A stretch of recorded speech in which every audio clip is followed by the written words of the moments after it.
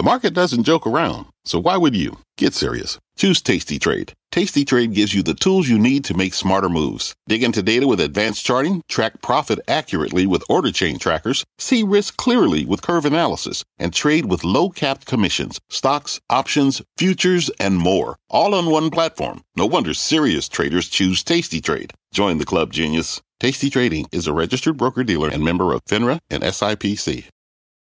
Welcome to Closing Bell. I'm Scott Wapner, live from Post 9 right here at the New York Stock Exchange. This make or break hour begins with major questions about the market as a new quarter begins.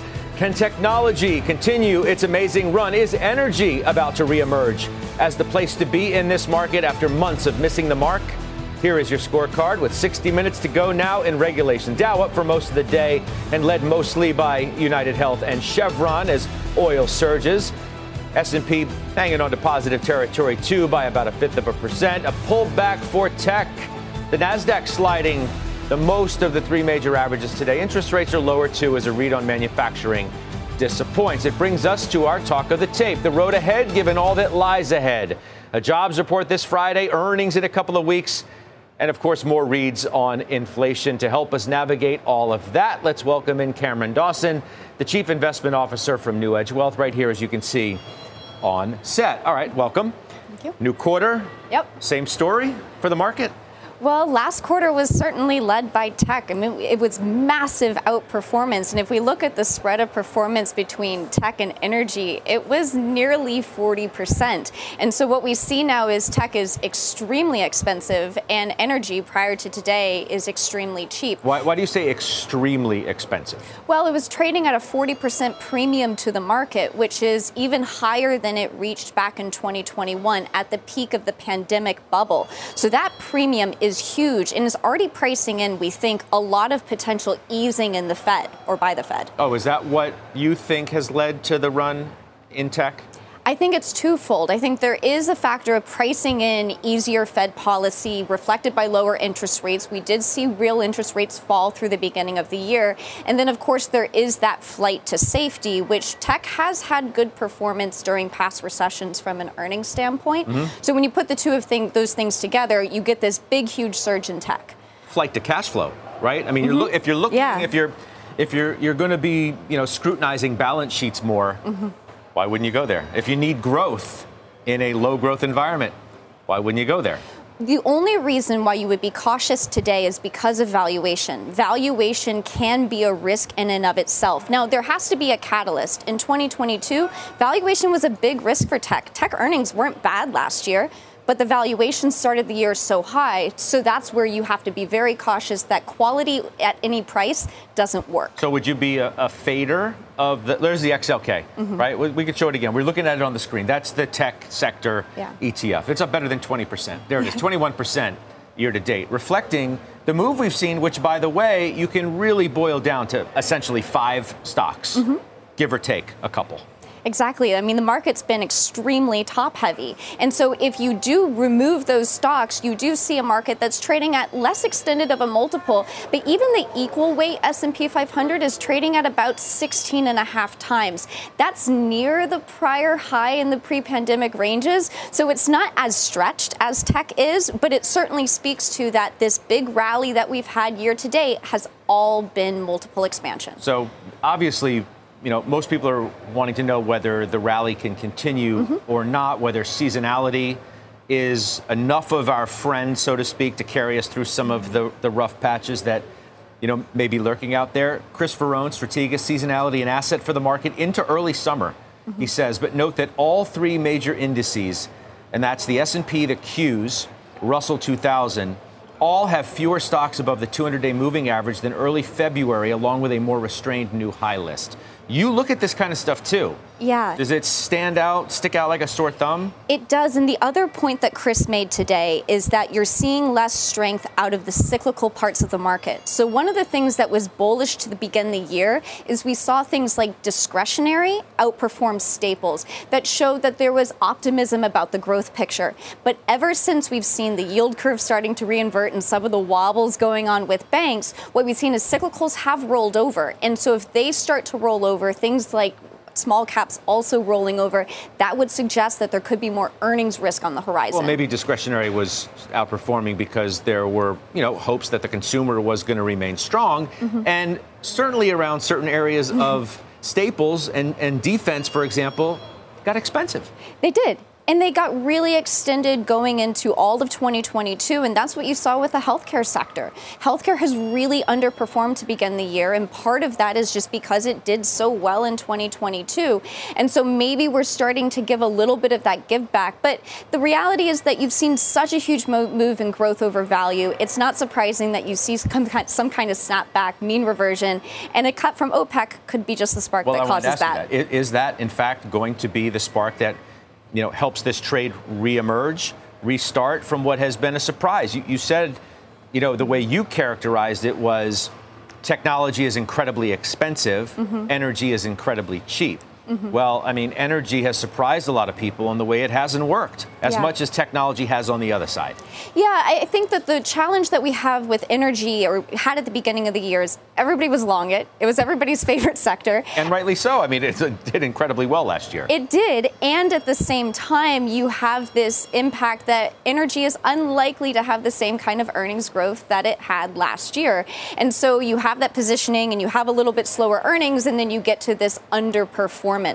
And so what we want to be able to watch very closely, though, is if we can see higher oil prices supporting kind of a reacceleration in that earnings growth for energy names, which would be very bullish for those shares. All right, let's bring in Emily Rowland now of John Hancock Investment Management as we extend the conversation.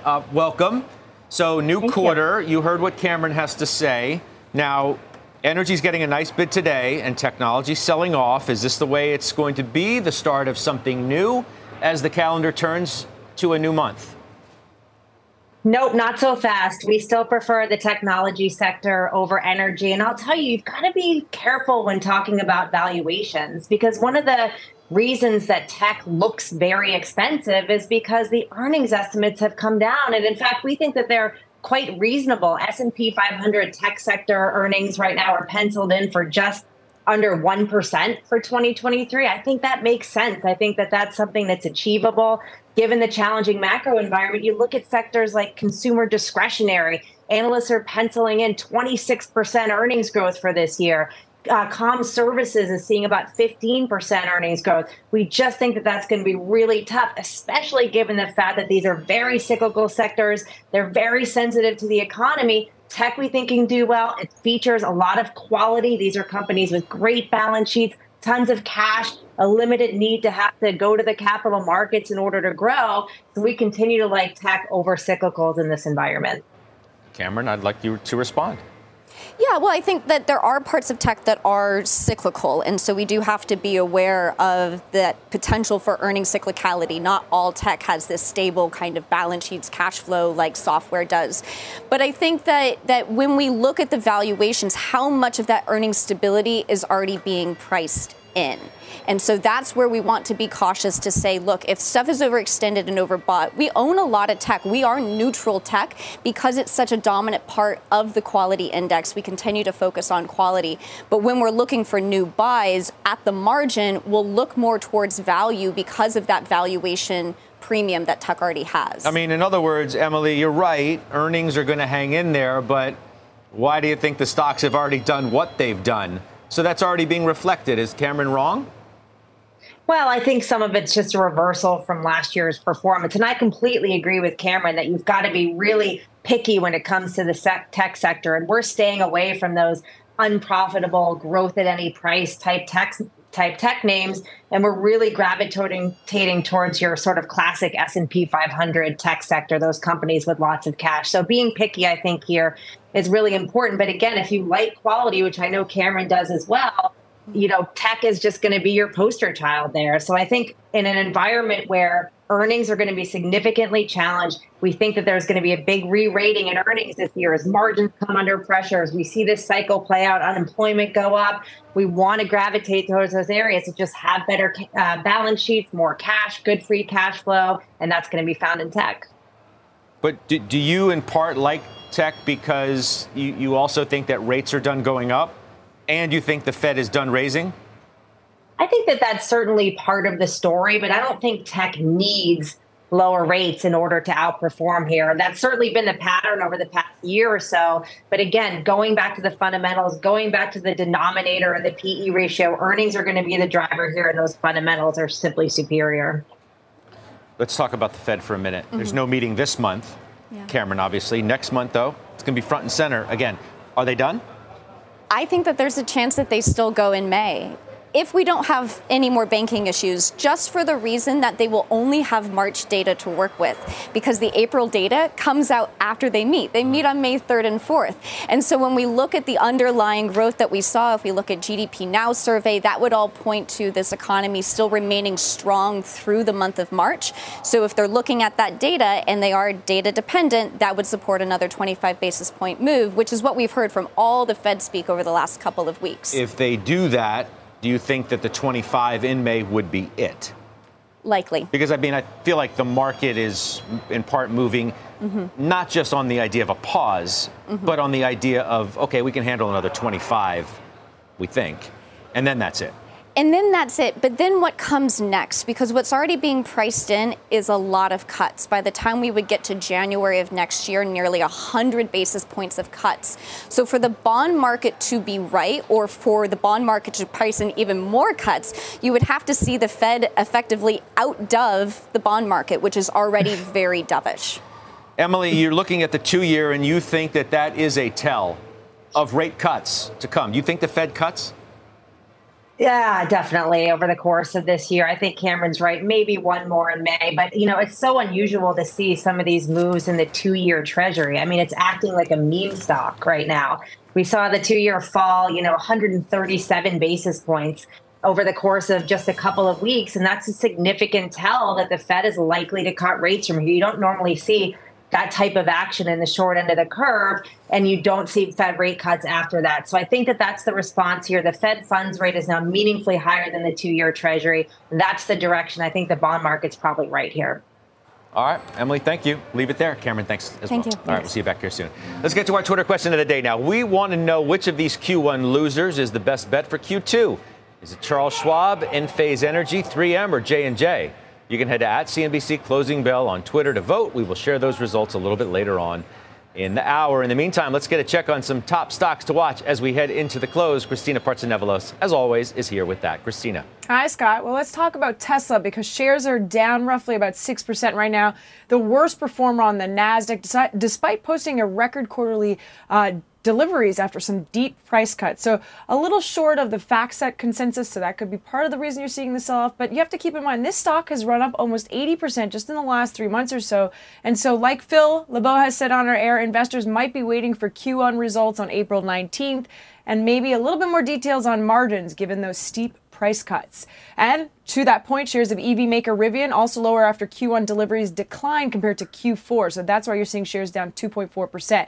And then lastly, shares of software HR firm Paychex trending roughly almost 2% lower. Mixed feelings from Wall Street. Barclays keeps an underweight rating with a price target of 109, so a little bit lower than what it is right now. While Bank of America just downgraded the stock to hold on worries of an economic slowdown. And they didn't just downgrade Paychex, they also downgraded payroll firm ADP to underperform, saying the stock tends to lag as unemployment starts to rise. You can see ADP shares also 2.5% lower. Scott? All right, Christina, thank you. Christina Partsinevelos, we'll see you in just a bit. We are just getting started here on Closing Bell. Up next, shares of Endeavor and WWE moving lower on the back of some big deal news. I spoke exclusively to the CEO of Endeavor and the executive chairman, the founder of WWE, what they had to say about the deal and its valuation after the break. And later, a change of heart. Bernstein, Stacy Rasgon upgrading, you heard me right, shares of Intel today after being bearish on the name for quite some time. Their data center results were horrendous, and they sort of suggested they were going to get worse. On data center, I think AMD is going to steamroll them this year. I think Intel's issues are just getting started. I don't see any reason to own it. They clearly got caught on the wrong foot here. And like, it's not even just this quarter. This has been building for the last several quarters. They haven't had a good print in a while. This seems to be where they just went right off the cliff, though. They're out of money, right? They're out of free cash flow. They're burning cash. Well, that doesn't sound so optimistic now, does it? So we will talk about that upgrade when Stacy Rasgon joins us with his updated outlook. You're watching Closing Bell on CNBC. Canva presents stories to keep you up at night. It was an ordinary workday until the Singapore presentation is at 3 a.m. The office was shocked. But that's when we sleep. Maya made it less scary with Canva. I'll just record my presentation so Singapore can watch it anytime. Record and present anytime with Canva presentations at canva.com. Designed for work. What does it mean to be rich? Is it having more stories to share or time to give? Is it being able to keep your loved ones close or travel somewhere far away? At Edward Jones, we believe the key to being rich is knowing what counts. Your dedicated financial advisor will take a comprehensive approach to your financial strategy to help support what truly matters to you. EdwardJones.com/findyourrich. Edward Jones, member SIPC. Disney CEO Bob Iger firing back at Florida Governor Ron DeSantis today. Mr. Iger responding to a question at the company's annual shareholder meeting, calling DeSantis' push to control the district that contains Disney World, quote, anti-business and anti-Florida. All of this as the governor orders an investigation into an agreement between Disney and the district's previous oversight board. Let's bring in Disney shareholder and CNBC contributor Brenda Vingello now. So it's good to talk to you today, especially as all of this is taking place. And now we have, this battle staying in the news as it is. Does that issue in and of itself in any way affect how you think about this stock and the prospects for it going forward? It doesn't. But I do think it's unfortunate that this is coming up as just one more potential distraction for Bob Iger to have to deal with when he's really trying to institute some significant change at the company over the next couple of years. From our standpoint, this does not change how we view the stock. But I think this is a tricky environment that we're in, where Disney is a company that really has always tried to be inclusive of all. And I think that was at the heart of the statement that was made last year. That's now leading to, I think, some of this back and forth with DeSantis. But in our view, this does not change our view of the stock at all. We continue to think that Disney is incredibly uniquely positioned within the space. Really, content is so unique. We've heard a lot about that recently with some speculation that Apple might be interested in the company. But this does not change our view. So what does matter most if this does not? I think really seeing Bob Iger implement the plan that he talked about just recently in February, where the company plans to cut $5.5 billion of costs, have 3 new business units, or organize the company into 3 business units, really focus on creativity, leading some of the business decisions they make. Those are what's at heart, in our view, of seeing this company turn around, although we would say the company is incredibly valuable as it is. So to the extent that Bob Iger can make it a little bit better by improving profitability, especially within the streaming part of the business, that's an added bonus. But I really think that that's what's going to be the most important. But I'll also say the other thing that I think we'll need to start hearing about soon is a succession plan, or at least learning more about more senior executives at the firm that might be in the running to eventually take Bob Iger's place, because 2 years is going to go by pretty quickly. Yeah. All right, Brenda, we'll talk to you soon. Thank you, Brenda Vingello, joining us once again, a CNBC contributor. A quick programming note, by the way, do not miss tonight, Last Call. The close ally of Governor DeSantis, Central Florida Tourism Board member Bridget Ziegler joins Brian Sullivan. That should be a very, very interesting conversation. Tune into Last Call. That's tonight at 7 o'clock Eastern time. Speaking of the entertainment business, both Endeavor and WWE shares lower on news that Endeavor will merge its UFC brand with the WWE, forming a new company that will eventually go public on the New York Stock Exchange.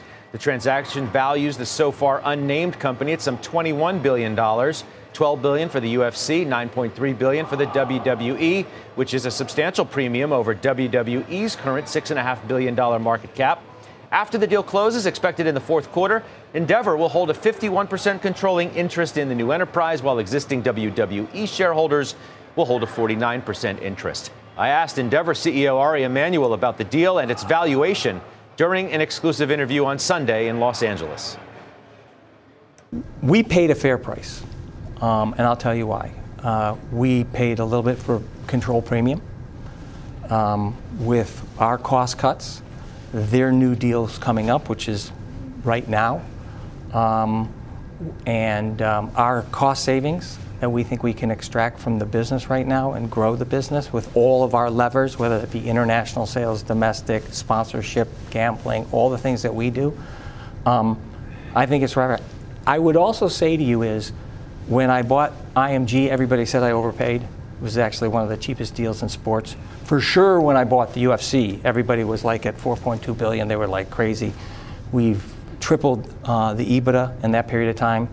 And now with this is going to be UFC 2.0 as it relates to all the things in the flywheel that we can bring to them. And we have unbelievably attractive economics. The balance sheet's incredible. Our debt ratio is less than 3 times. Our free cash flow conversion is unbelievable.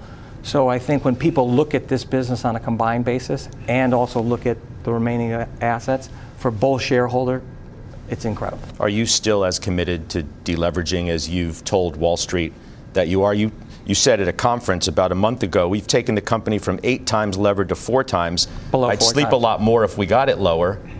You still committed to that? Well, right now in the new company, we will be at, I want to make sure I said it, below 3, and at Endeavor we'll be below 3 also times. So I think we're doing our job there. Why didn't Wall Street see this coming? I read analyst notes which said, Deutsche Bank, we believe a WWE acquisition's off the table at this point. They thought maybe you were going to go in a different direction. What did Wall Street miss?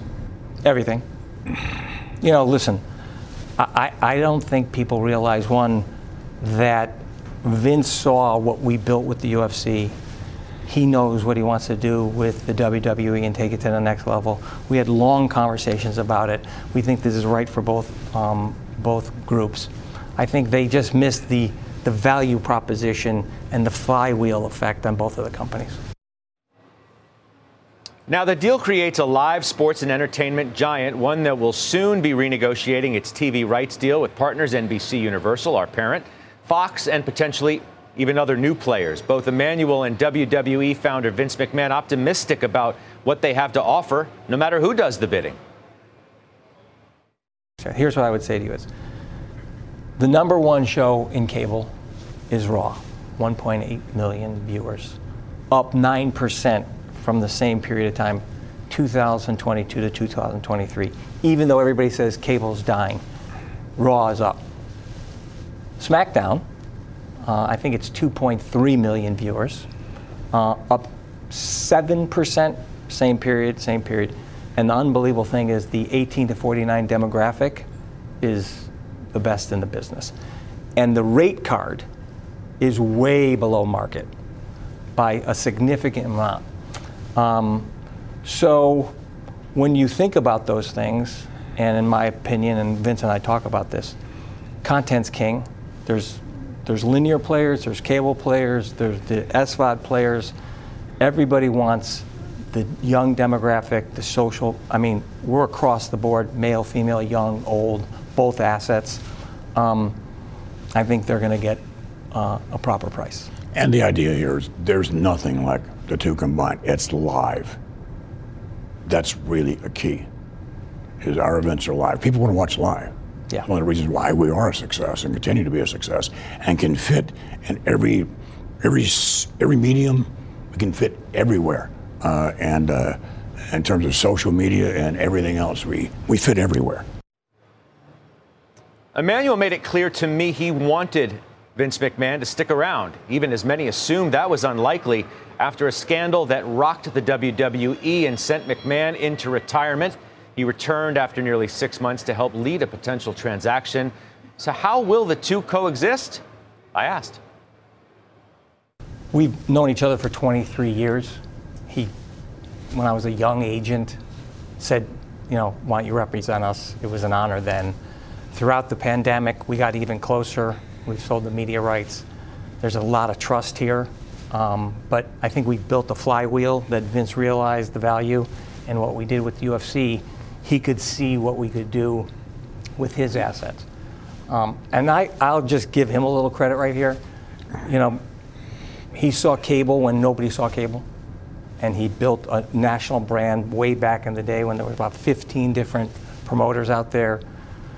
He built an in-house sales force to sell the product that nobody had, pay-per-view, took it public, and last but not least, I think, 5-6 years ago, he went direct to consumer when none of us were thinking about direct to consumer.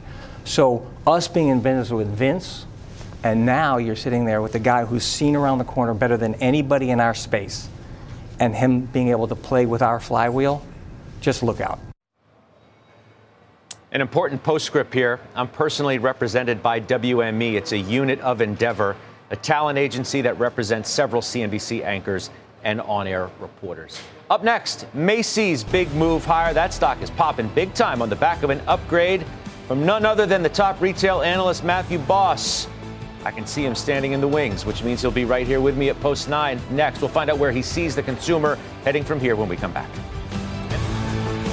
Black breaks down some under-the-radar names. Closing bell back after this. Canva presents Unexplained Appearances. It was an ordinary workday until... That presentation appeared out of thin air. Also, it's eerily on brand. Wait, did that agenda just write itself? Words appear, making this unexplainable case... Unexplainable? It's Canva's AI tools. I can generate slides and words in seconds. Really? The real mystery is why I'm only learning this now. Canva.com, designed for work.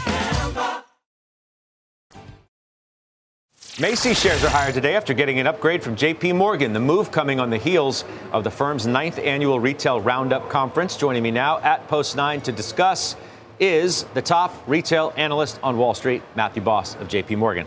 It's good to see you. You too. Thanks for having me. This is a big deal. Obviously, it's being reflected in shares today, primarily because when they announced their 2020 reset to today, you say they've largely accomplished their goals. Yeah, you nailed it. So I think the first part was a leadership overhaul starting in 2020. I think it's a merchandising overhaul. And I think if you now think about the growth vectors moving forward, this is frankly a different company since 2019. And what I like is they're citing market share opportunity from the specialty sector so they can coincide with the off-pricers, and they have the strongest global brands within the box. Jeff Gennett, CEO, announced he's leaving early next year. What does that mean? Is that a negative? No, I think Jeff put in place the stability of the organization. Like you said, starting in 2020, this overhaul, more from a merchandising, the closure of the stores and right-sizing the box and the distribution profile, that was the heavy lifting that I think Jeff has done. And now under Tony, I think the next leg with Tony and Adrian, their CFO, I think they're set to now accelerate the growth into back half of 23 and into 24. You I guess, have to admit, I mean, look, for all of the things that the company has done to help its reset, as they call it, it's a tough time to upgrade retail stocks. Absolutely. With all these concerns about the economy. Absolutely. About that at all? No. Despite the positives you look at? 100%. Look, and I've been on before, and we've talked about the tough retail road in the front half of the year. The idea with this is a tactical move, meaning we're staying best in class, we're staying selective. We like the Nikes and the Lululemons of the world. We like off-price for value and convenience, but at 2 times EBITDA, this Macy's, which is now off 40% relative to early February, this to me was a tactical opportunity given the hard work that they've done, that I think you could see a potential double in this. So you consider this to be part of your best-in-class group?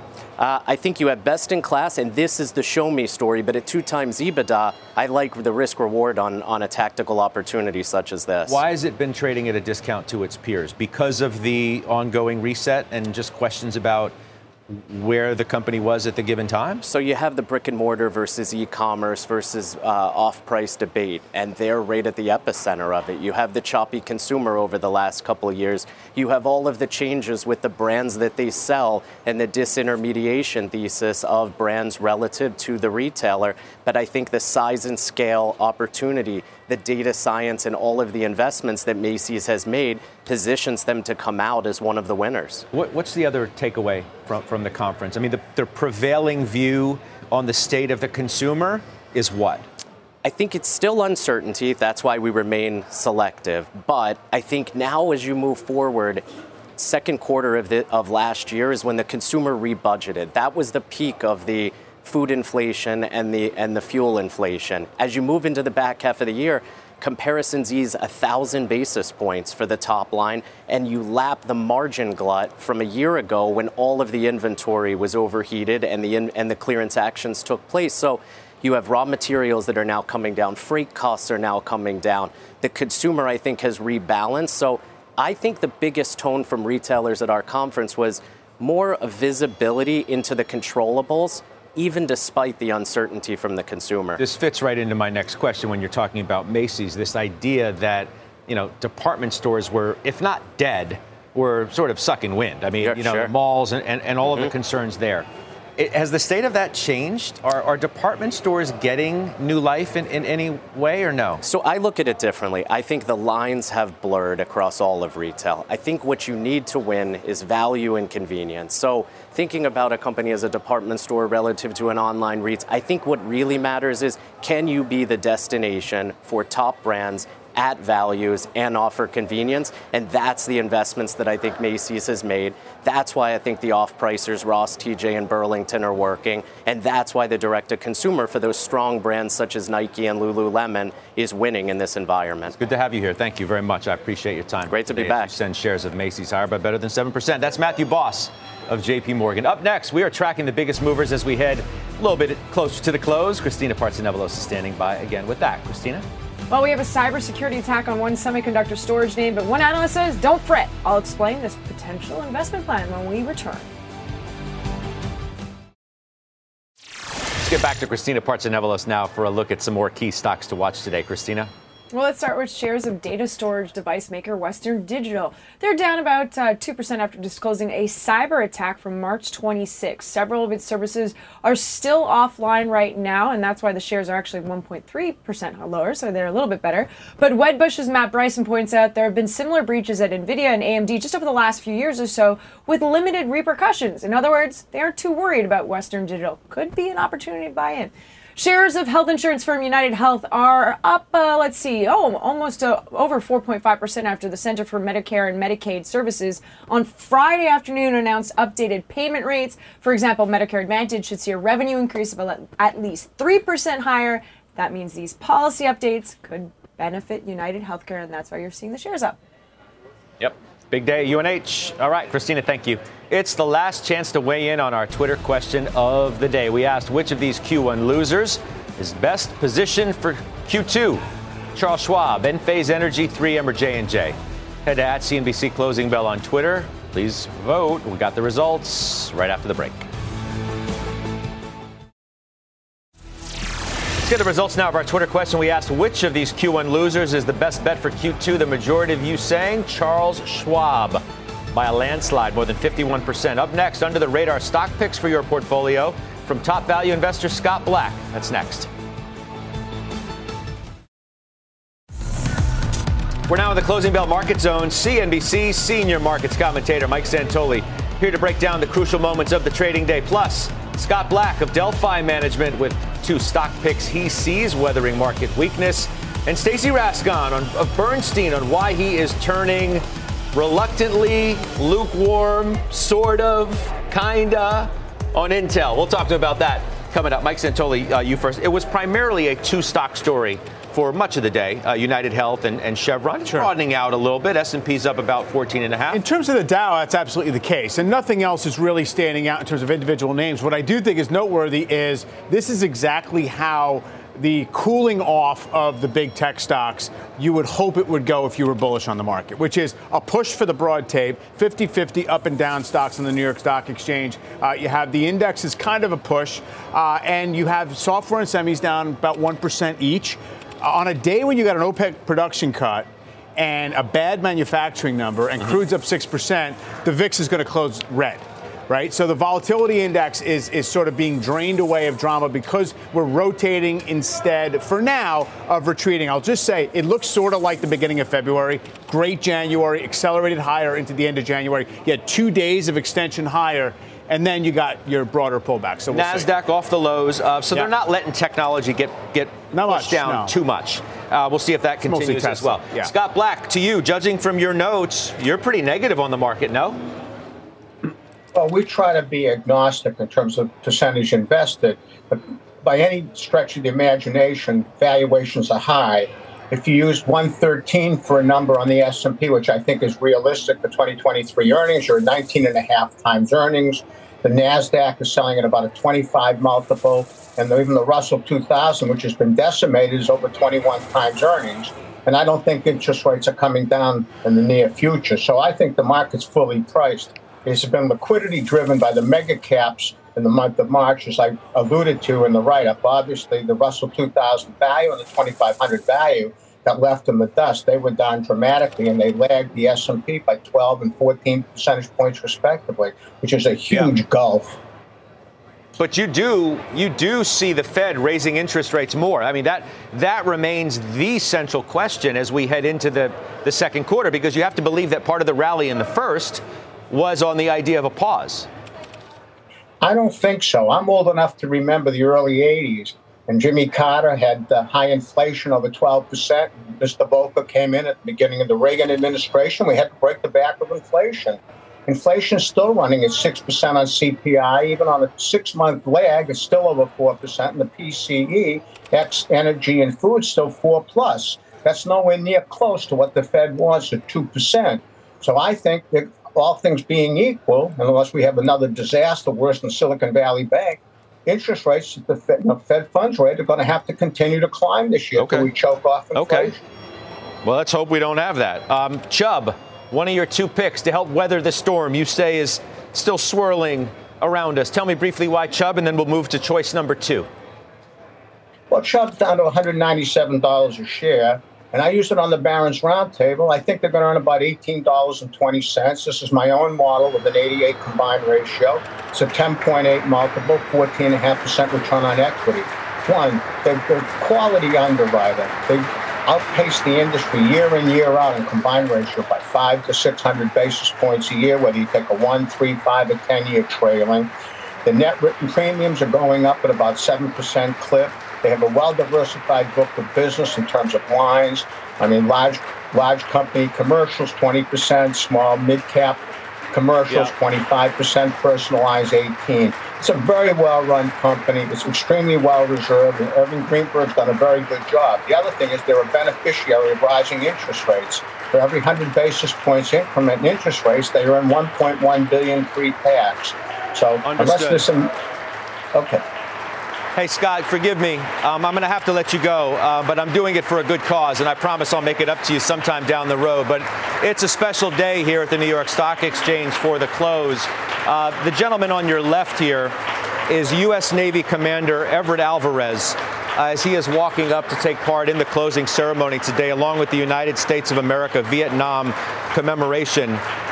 He was a pilot shot down during the Vietnam War near Hanoi. The first American aviator taken captive. He was held for 8 years and 7 months before being released on February 12, 1973.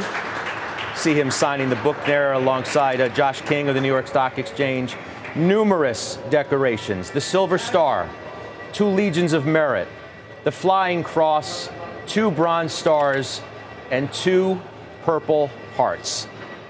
Great tradition they have here at the New York Stock Exchange, as you heard those clapping. Anytime a serviceman or woman show on the floor of the exchange, and he is going to ring the bell. He's signing the book now, as you can see right there, and we thank him for his service. That's, again, U.S. Navy Commander Everett Alvarez. We will move back in just a moment to our interview with Stacy Rasgon, who upgraded Intel today, half-heartedly so. I said earlier, Stacy, no-heartedly so, really, because you still don't like this stock. So, look, from a sell-side standpoint, there's 2 things that are bad. The worst thing that happens is when a call blows up.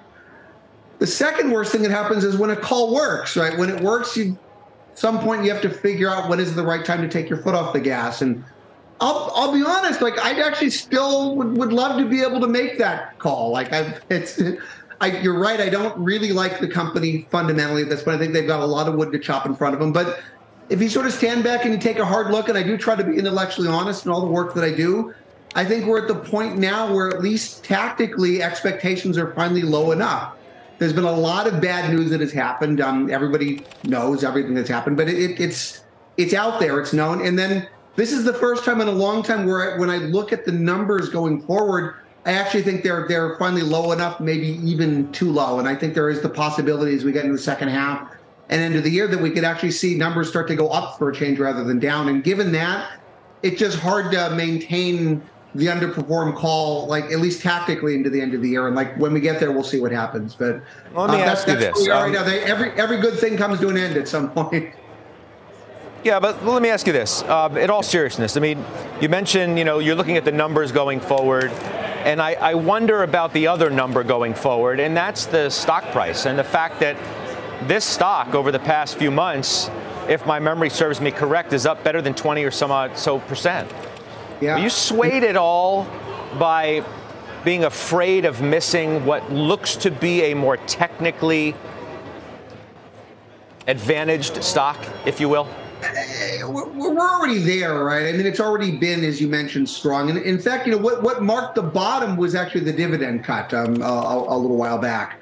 That day or the day after was the bottom in the stock, and then people started to buy it. Because I think, again, if you were tactically short on bad news happening, that was about the end of it. That was kind of marked like the worst that could happen. And I think the general view is it can only get better from here. And again, you start to look at the dynamics. PCs have obviously been really, really bad.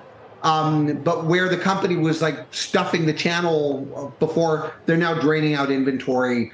You can look at expectations for both client and data center, again, as we get into the back half, and there's almost no growth. In some cases, there's still declines year over year built into the street numbers, even as we're potentially going to go from an undershipment regime to a more normalized regime.